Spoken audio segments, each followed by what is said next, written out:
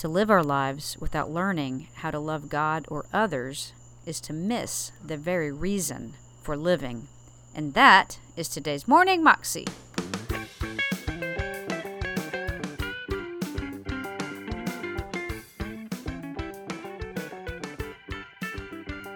Welcome to the Morning Moxie Show. I am your host, Alicia Sharp, and this is part 2 of Charles Stanley's message about learning how to love others who have hurt you. Here's the message. Love our enemies. Secondly, he said, do good to those who hate you.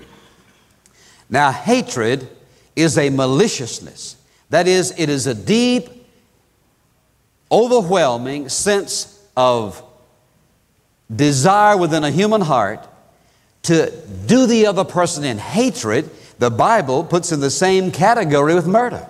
In the book of 1 John, he says, if you hate your brother, the Bible says what? He says you're guilty of murder. And notice what he said. He said, not only love your enemies, but do good to those who hate you. You know what that says to us? That the proper response to those who would wrong us or harm us or hurt us is that we are to take the initiative to do something good in their behalf. Now, they may have wronged you, hurt you deeply. You may have a great pile of evidence for just walking off. But you see, I have no right to be passive toward my enemies, toward those who hurt me. He says I'm to love them, that's aggressively. He says I am to do good to them. And the third thing he says is to bless those who curse you. Now, you know what the word blessing here means?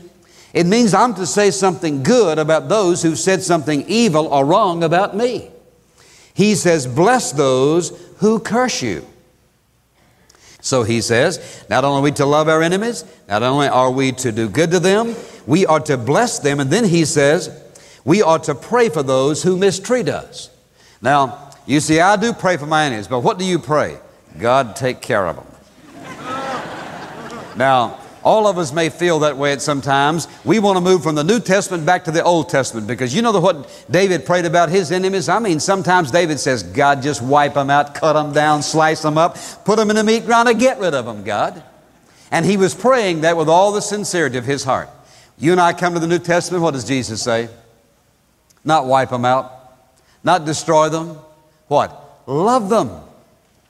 Do good to them. Bless them.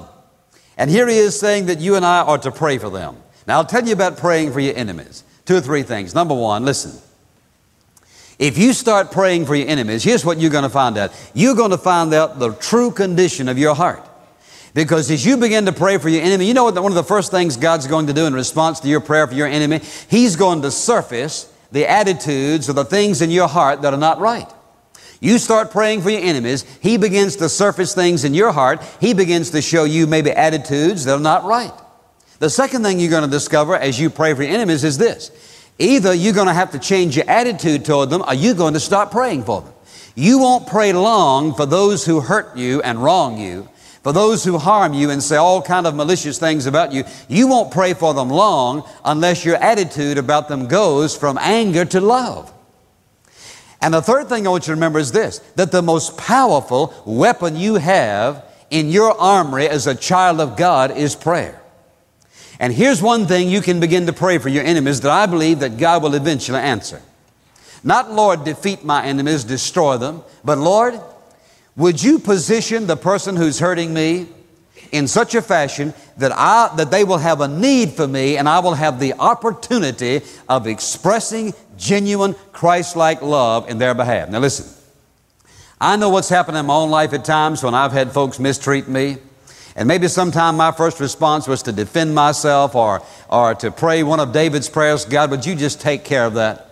But after I get over that, I've seen over and over and over again as I begin to pray for God to place a need in that person's life and give me the privilege of meeting the need. Now, if my motivation is to get the best of them, God's not going to answer that. But if my motivation is I want to be redemptive, and Lord, if you put them in a position of need and then show me the need and give me the privilege of stepping in meeting the need, it is amazing what happens to the other person.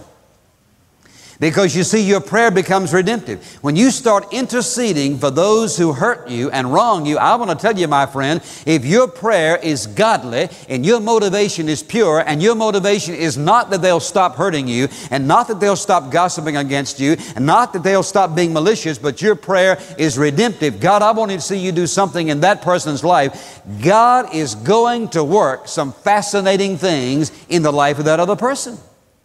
And you see, what you will have done, you will to some degree have become, listen now carefully, the savior of the other person's life. I didn't say save their soul.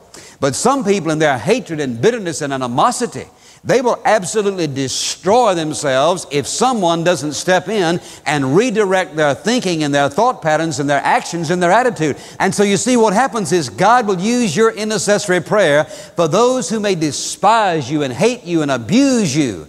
God will use your prayer to be so redemptive, you will literally, by your prayers, save that person from wrecking and ruining and ultimately destroying their life. He says we're to pray for our enemies. Well, listen to what he says. Not only he says are we to pray for them, but he says, notice, whoever hits you on the cheek, offer him the other also. And whoever takes away your coat, not withhold your shirt from him either.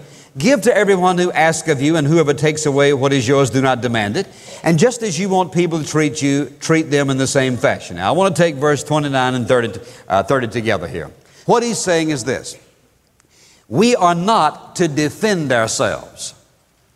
That doesn't mean that we just stand there and get beat up. We'd let somebody come in our house and just back a truck up and empty it while you and your family stand there and watch them steal you. Sightful, not blind, just steal from you. That's not what he's talking about. He's simply saying, listen, when you're wronged, don't defend yourself. Then how am I to respond? Turn to 1 Peter chapter 3 for a moment. Look at a couple of verses here. And let's begin with verse 8 and read verse 8 and verse 9. He says, to sum up, let all be harmonious, sympathetic, brotherly, kind-hearted, and humble in spirit, not returning evil for evil or insult for insult, but giving a blessing instead. Not returning evil for evil. Doesn't mean understand that and get beat up. I'm just not to return evil for evil, and that's what he's saying here when he says, whoever hits you, turn the other cheek. Jesus stood, and as the soldier hit him, the Bible doesn't say that Jesus turned the other cheek and said, hit me on this side. Rather, he said to that soldier, he said, why did you hit me? Did I answer improperly? Look in John chapter 18. Let's read that verse together, because somebody may say, well, now, wait a minute now. We're talking about turning the other cheek.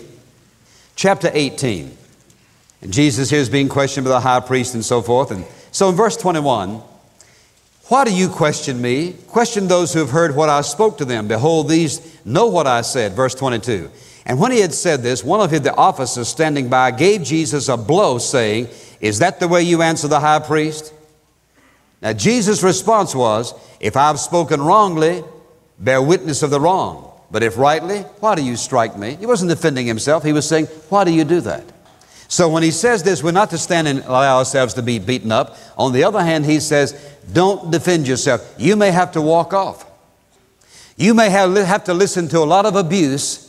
You don't have to abuse back. You don't have to retaliate. You don't have to try to get vengeance. We don't have to try to defend ourselves. And what he's saying here is when you and I are wronged, whether verbally or otherwise, he says, don't engage in the same kind of response toward the other person. That was Dr. Charles Stanley, and you can find that clip on YouTube if you search under Charles Stanley, How to Love Those Who Hurt You. You can find out more information about him at his website, intouch.org.